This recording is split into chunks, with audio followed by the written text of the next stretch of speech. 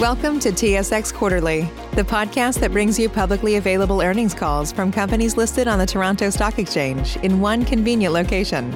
Gone are the days of looking through confusing websites. You'll find the important information right here. Enjoy the call.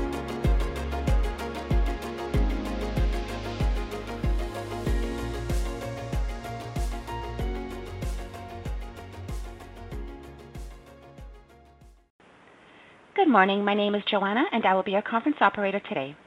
At this time, I would like to welcome everyone to the Alamos Gold First Quarter 2020 Results Conference Call and Webcast. I will now turn the call over to Mr. Jamie Porter, Alamos Chief Financial Officer. Please go ahead. Thank you, operator, and thanks to everyone for attending Alamos's First Quarter 2020 conference call. In addition to myself, we have on the line today both John McCluskey, President and CEO, and Peter MacPhail, Vice President and COO. We will be referring to a presentation during the conference call that is available through the webcast and on our website.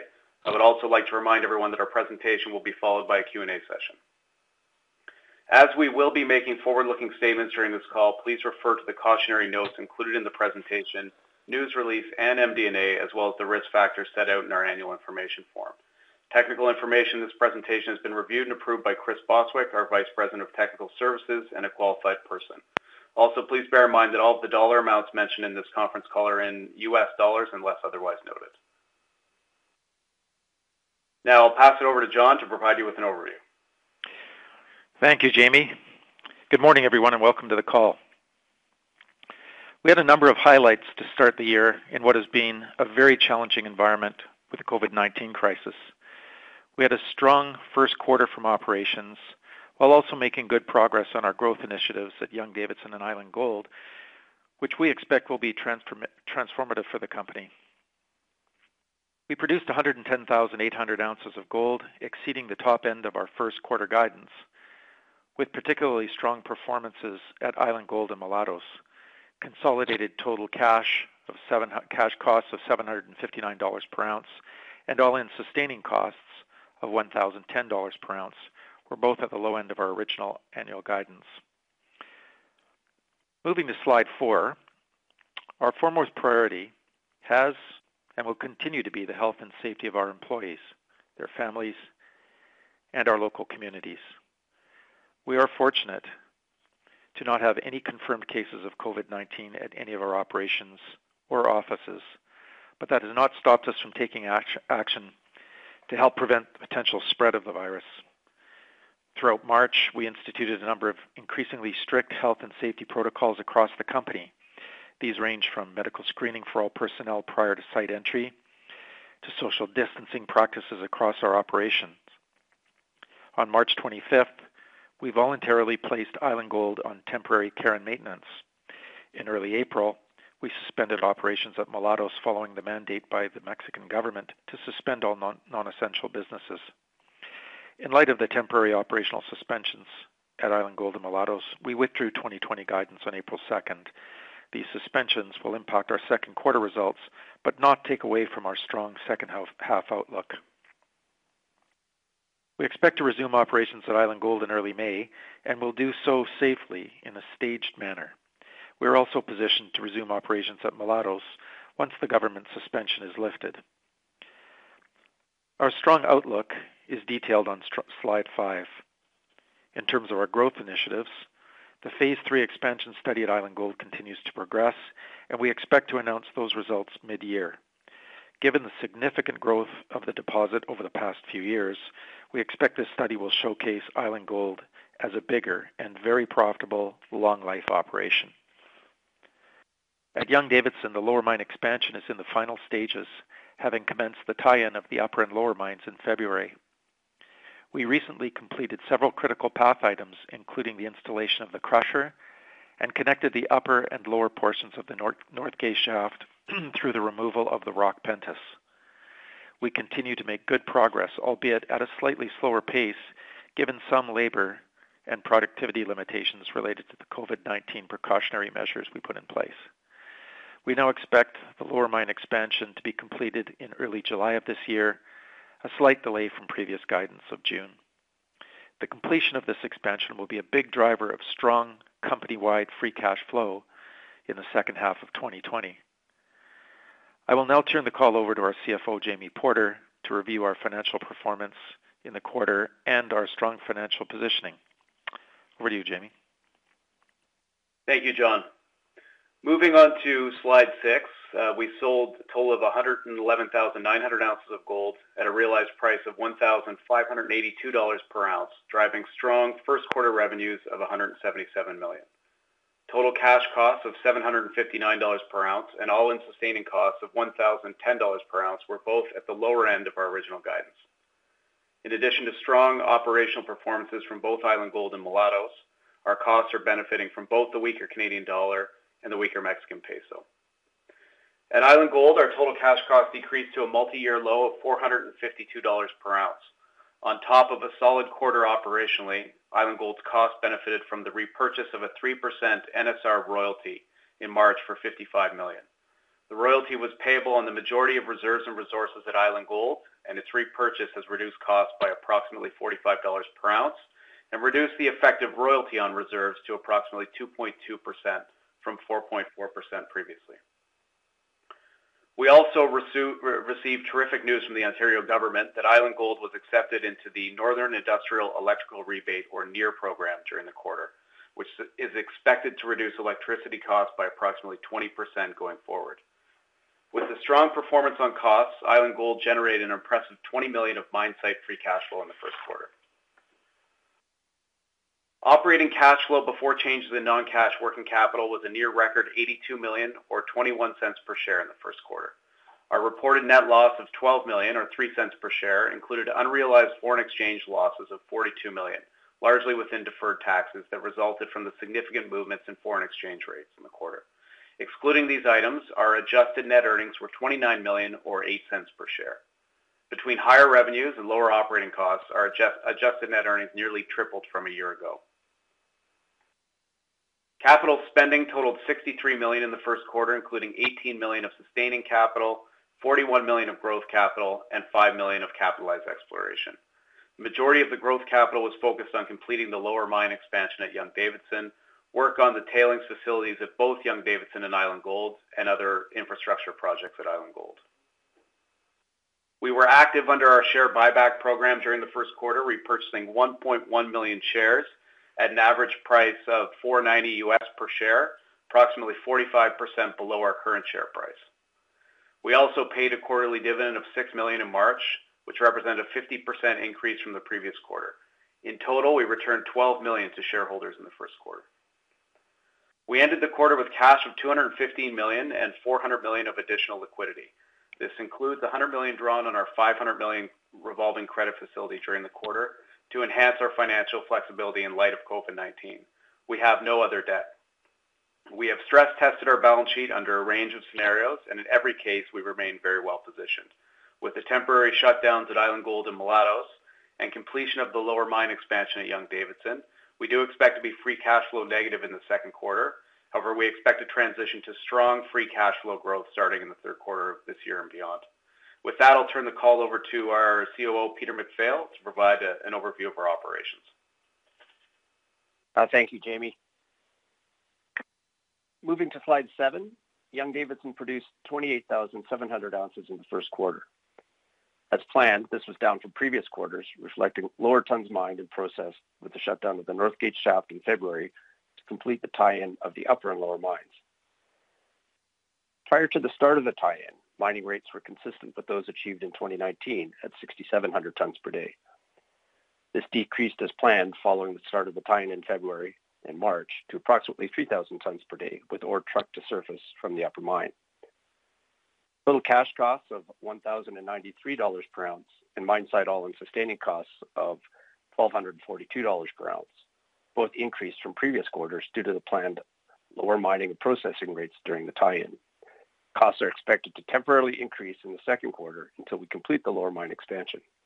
We expect costs to decrease significantly once we begin skipping ore from the lower mine infrastructure in July. Over to slide 8, Young-Davidson has continued to operate under strict health and safety protocols. As John noted, we have not had any confirmed cases of COVID-19 among any of our employees or contractors, and we have implemented a number of measures to help keep it that way. These measures include medical screening before entry to site and physical distancing practices across our sites. To give you some perspective on some of those social distancing practices, we're now allowing only 4 people in the mine cage, whereas normally we would have about 12. These measures have resulted in some labor and productivity constraints. This has slightly slowed our progress with the lower mine expansion, now expected to be completed in July. Despite these challenges, we've made significant progress on the lower mine expansion, completing several critical path items over the past few months, as illustrated on slide 9 and 10. We completed the main ramp from the upper mine to the lower mine infrastructure. The 8940 level loading pocket is completed and ready for commissioning. The crusher is fully installed and ready for commissioning. Skips, ropes, and shaft bottom steel have been removed from the mid-shaft loading pocket. And finally, the penta separating the upper and lower portions of the North Gate shaft was drilled off, blasted, and removed earlier this month. During the second quarter, we're completing the 9025 level rock breaker station and coarse ore bins, installing the new ropes and skips, and finishing the 8930 loadout. This work is all expected to be completed in July, following which we expect mining rates to ramp up to 7,500 tons per day by the end of 2020. This will drive production higher and cost significantly lower in the second half of this year. Over to slide 11, Island Gold produced 38,800 ounces during the first quarter, up 9% from the first quarter of 2019, despite suspending operations in the last week of March. Even with the downtime, underground mining rates increased to average a new record of 1,240 tons per day, 14% higher than the first quarter of 2019, and above our guidance range of 1,200 tons per day. Mill throughput also increased to average a new record of 1,164 tons per day for the quarter, with grades processed averaging 11.7 grams per ton. Total cash costs of $452 per ounce and mine site all-in sustaining costs of $670 per ounce were both better than the original guidance, reflecting the strong operational performance and inclusion of the near electrical rebate. Island Gold has been on temporary care and maintenance since the last week of March. We made the decision to suspend operations given the unique setup of the operation, with half of its workforce being fly-in, fly-out, and housed at a camp located directly within the local community. We're planning a phased restart of the operation in early May under strict health and safety protocols. The Phase 3 expansion study of Island Gold continues, with the results expected to be completed mid-year. Given the substantial growth of the deposit over the last several years, including the 920,000-ounce increase in mineral reserves and resources that we announced in February, we expect this will be a positive study showing Island Gold as a bigger, longer life, and more profitable operation. Slide 12. Mulatos had a strong quarter, producing 42,600 ounces at total cash costs of $812 per ounce, and mine site all-in sustaining costs of $958 per ounce. Production was 10% higher than the first quarter of 2019, driven by higher grades and tons stacked on the pad. Grades stacked averaged 1.25 grams per ton, a 28% increase from a year ago, reflecting new production from the higher grade Cerro Pelon deposit. Operations at Mulatos were suspended on April 2nd in response to the Mexican government mandate to suspend all non-essential businesses. The suspension has been extended to May 31st, with the possibility of lifting restrictions on May 18th in regions that have seen little to no impact. To date, we have not had any confirmed cases at Mulatos, nor in the surrounding region. While mining and stacking activities were suspended in early April, we continued to recover gold from the leach pad, given the strong inventory of ounces stacked in the first quarter. We are well positioned to restart mining, crushing, and stacking ore when the government mandate suspension is lifted. With respect to La Yaqui Grande, the project design and economics are being finalized, and we expect to make a construction decision later this year. Given its high grades relative to the main Mulatos pit, we expect La Yaqui Grande will be a significant driver of lower costs at Mulatos once in production. With that, I'll turn the call back to John. All right, thank you, Peter. Thanks, everyone, for listening. That concludes our formal presentation. I'll now turn the call over to our operator to open the calls for your questions. Thank you. Ladies and gentlemen, we will now begin the question and answer session. Should you have a question, please press the star followed by the 1 on your touch-tone phone. You will hear a 3-tone prompt acknowledging your request. Should you wish to withdraw your request, please press star followed by 2. If you are using a speakerphone, please lift the handset before pressing any keys. Your first question comes from Dalton Barretto from Canaccord. Please go ahead. Thank you. Good morning, everybody. Congratulations on an excellent quarter. My first question is around Island Gold. Maybe John or Peter, can you explain to me what a phased restart would look like? I'm happy to. Do you want to go ahead? Go ahead, Peter. Yeah, I'm happy to take that. Yeah, thanks, Dalton. So we're starting up. Our phased restart is first week, day shift only, local employees, people from the community. We'll then go to day and night shift, again with local employees. And then we'll start bringing in people from outside. We've changed. We used to have the camp right in the middle of town. That camp is still there, but we've added to that, through last year, and just commissioned a camp closer into the mine site. So we'll be using that predominantly, although we probably still need to use the other one. So over the course of about a month, we'll be up to full speed. Perfect. That's helpful. And then just maybe sticking with Island Gold. So the expansion study is almost done. Any chance we can get a sneak peek around the parameters in terms of sizing, shaft versus ramp, that sort of thing?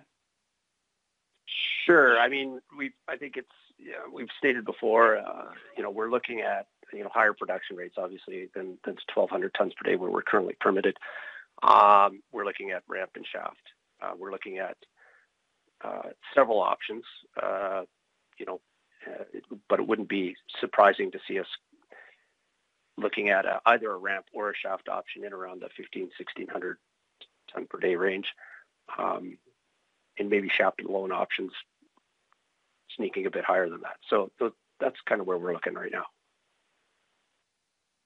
Okay, perfect. And then just maybe one more for me, then I'll jump back in queue. And I apologize if I missed this in your disclosure, but have you guys looked at locking in the current exchange rates and diesel prices, particularly in Mexico? Yeah, Dalton, it's Jamie. We do. We're fairly active on our currency hedging program. So we put some hedging in place at the start of the year, and we're continuing to do so now to take advantage of certainly the weakness in both the Canadian dollar and the Mexican peso. As of now, we've got about 2/3 of our Canadian dollar exposure for the remainder of the year hedged, between about 72.5 and 76 cents. And we've got about 80% of our Mexican peso exposure hedged between 19 and 22. We are adding to our hedge positions currently, more so in Mexico, where we're seeing collar ranges of between 22 and 32. So there's good opportunities now to lock in very very low currency prices. Great. That's helpful, guys. Thanks. I'll jump back in queue. Thank you. The next question comes from Mike Parkin from National Bank. Please go ahead. Hi, guys. Thanks, and congrats on the good quarter. A couple of questions for me. With regards to Mulatos, where are we at with the power line? Is that in sight and connected, or is that still further upside in terms of cost reductions to come? Yeah, Mike, it's Peter. No, it's not. It's not connected yet. It's actively being worked on. It should be connected later this year, probably in the third quarter. It will be, barring unforeseen COVID restrictions.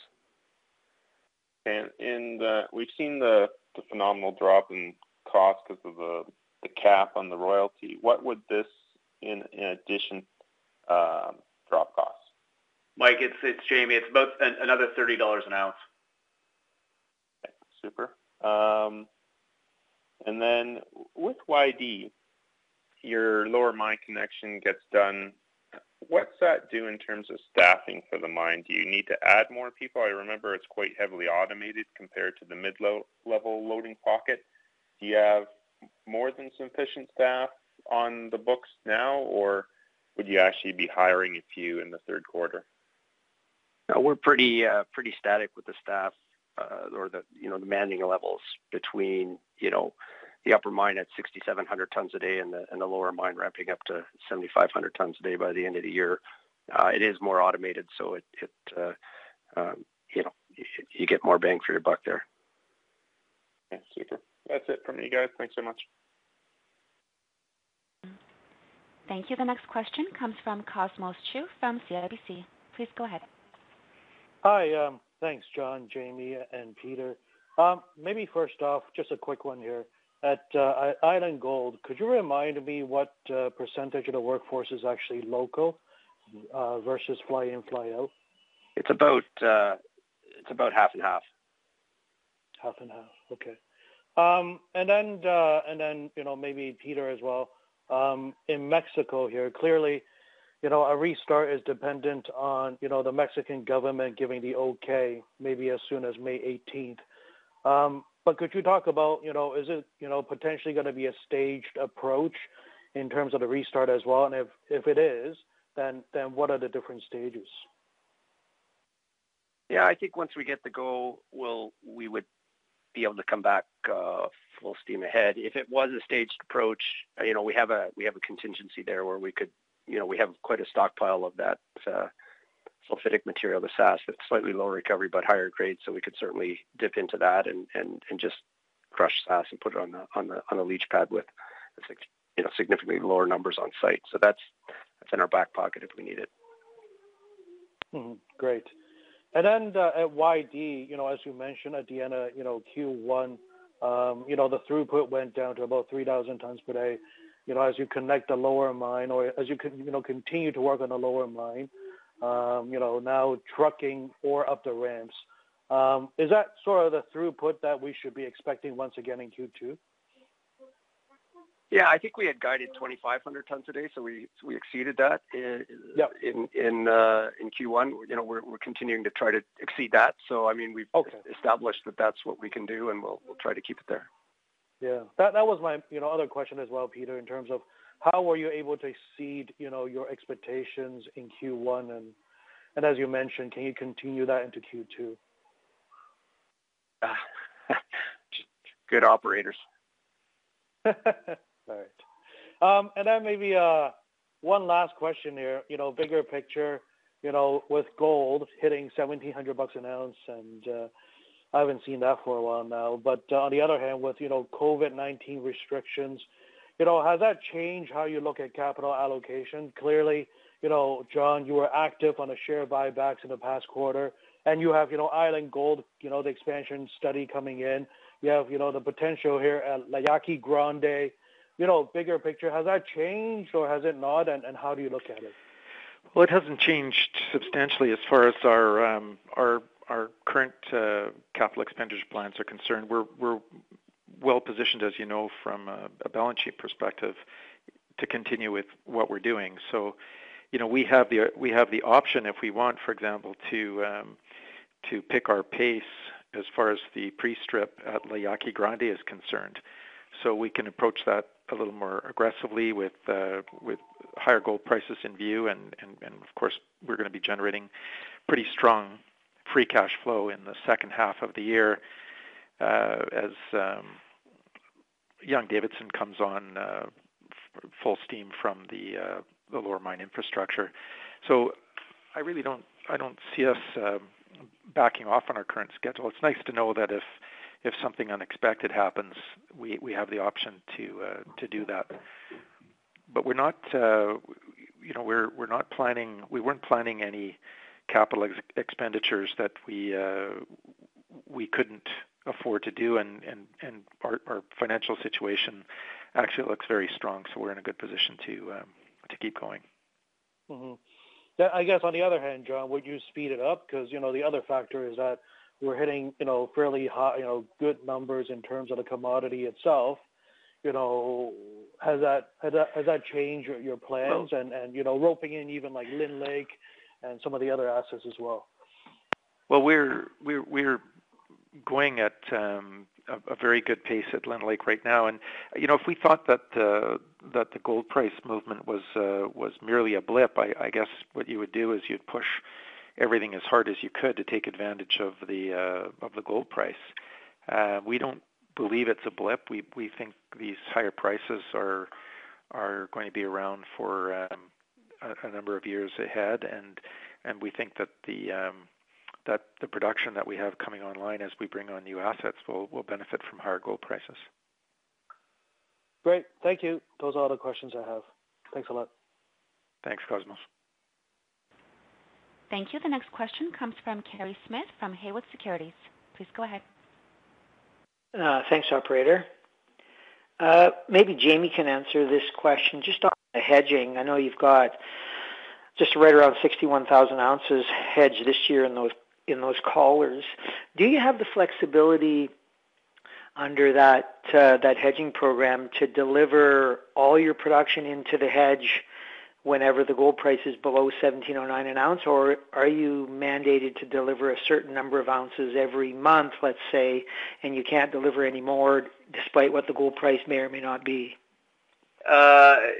Kerry, I mean, we do have some flexibility in terms of being able to roll those contracts or move them forward, but the majority of those contracts are spread out kind of on a monthly basis. So over the next 6 or 7 months, it's I think about around 8,000 ounces a month.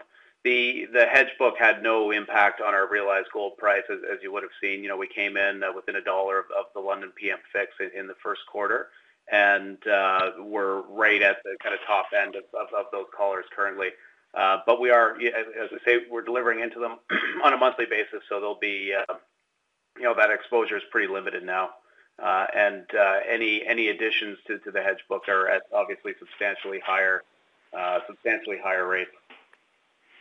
And is there a plan then, Jamie, to add to that hedge book over the course of time, let's say into 2021 today, or what is the thought process?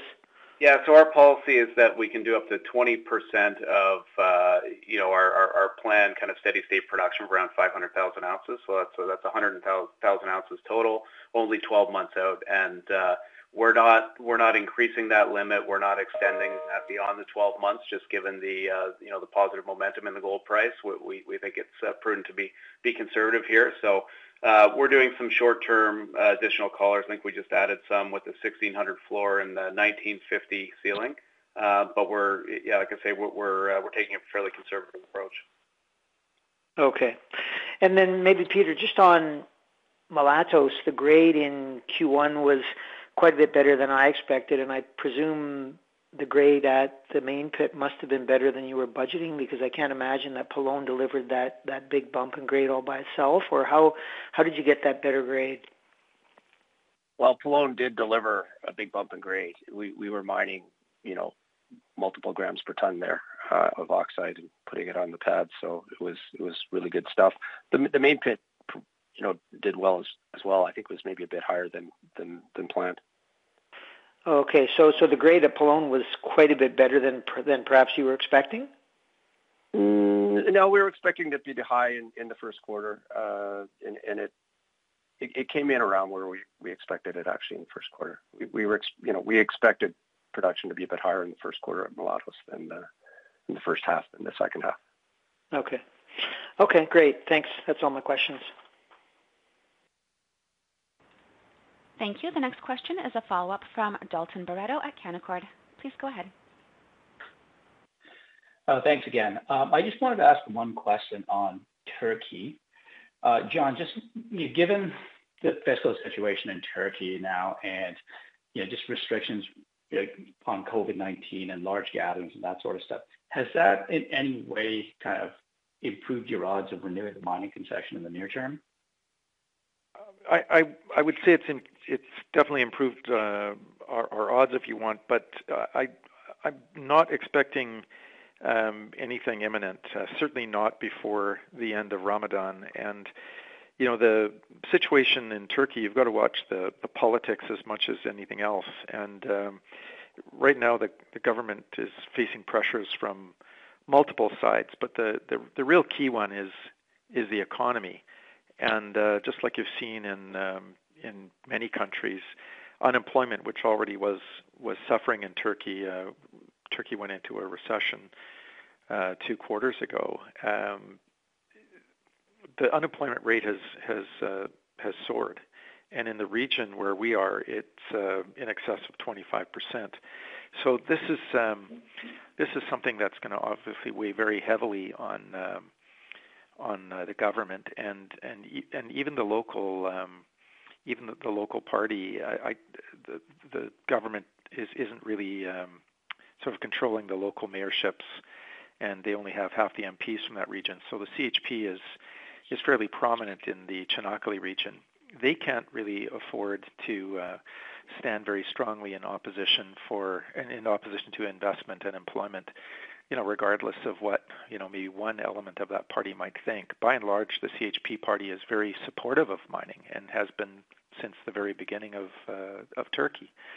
So I do see things shaping up well for us, just because of economic pressures, and there's also been a very strong shift in sentiment due to the fact that this whole crisis was essentially precipitated by a social media campaign that was just all standing on a foundation of lies. There's not a single thing they were alleging that was true.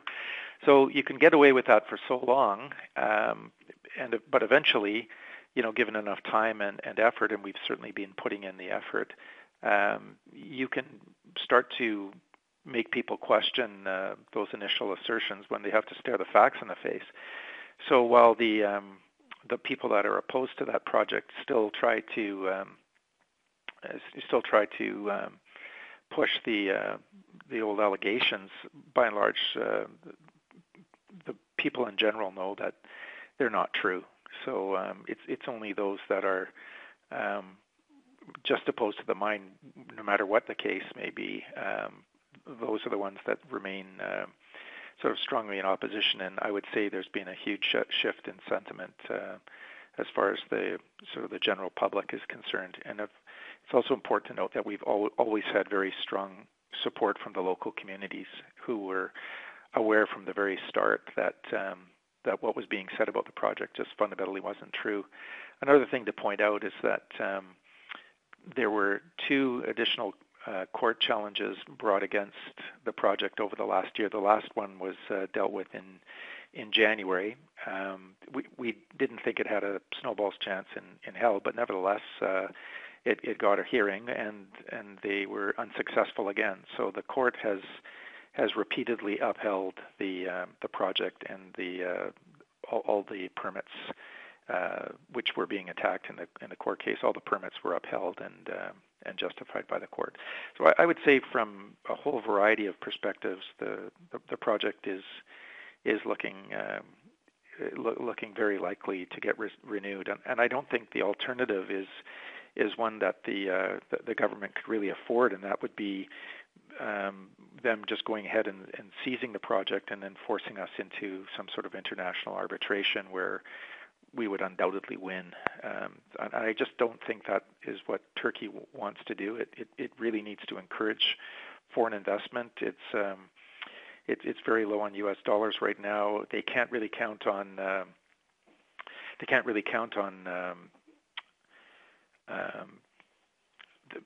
What they typically get in the spring and the summer is a big tourist trade, and it brings a lot of foreign currency into Turkey. That's probably not going to happen in 2020, and that means, particularly in a region like Çanakkale, which is really relying on tourism quite heavily, it's going to mean projects like ours take on much more importance.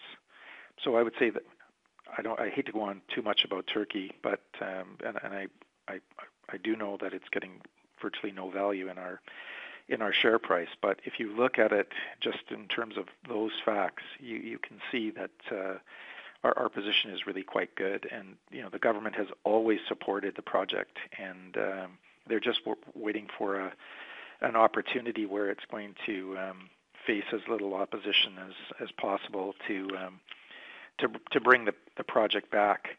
At this stage, it looks very good. I think another important thing to point out is there are no protesters left at the site. There was a very small but vocal group, sort of maintaining a vigil at that site for the last number of months. But that site has been completely cleared now, and the forestry department is in the process of actually planting that area with trees and fencing it off. So I just don't think there's going to be any further scope during this whole COVID-19 crisis. I don't think there's going to be any further scope for that to continue to bother us. That's very comprehensive and helpful. Thanks, John. So if I can ask a follow-up then, and this is kind of related to what Cosmos was asking earlier on the capital allocation side.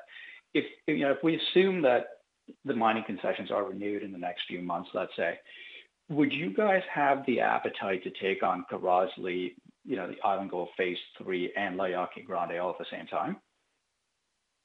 So John, I can touch on that just Sure. quickly. And Dalton, I think our strategy in terms of capital allocation hasn't changed over the last 3 years. It's been once we start generating that meaningful free cash flow that we'll start seeing in the second half of this year, a third of it will go to further bolstering our balance sheet, so building up our cash balance.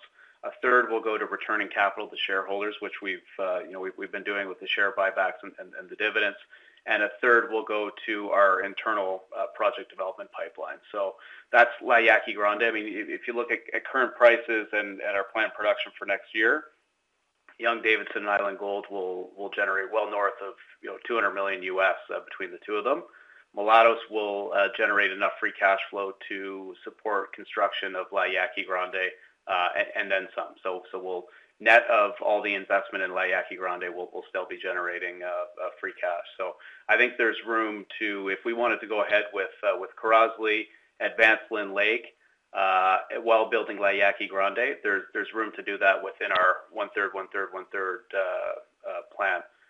So yeah, I don't see that as being an issue at all. And with respect to the Phase 3 expansion at Island Gold, we'd be looking at about 18 to 24 months of permitting before we'd start spending any significant capital on that. So that doesn't there's no real cash outflow associated with that for the next couple of years.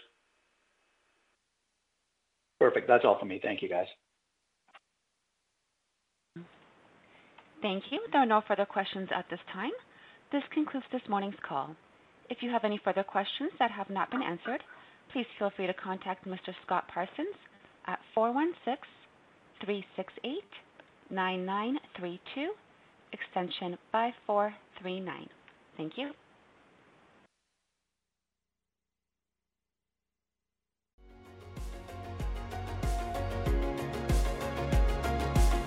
Thank you for listening to TSX Quarterly. If you enjoyed the cast, remember to leave a good rating. And remember, for any additional inquiries, please consult the company's investor relations section on their website. See you next time.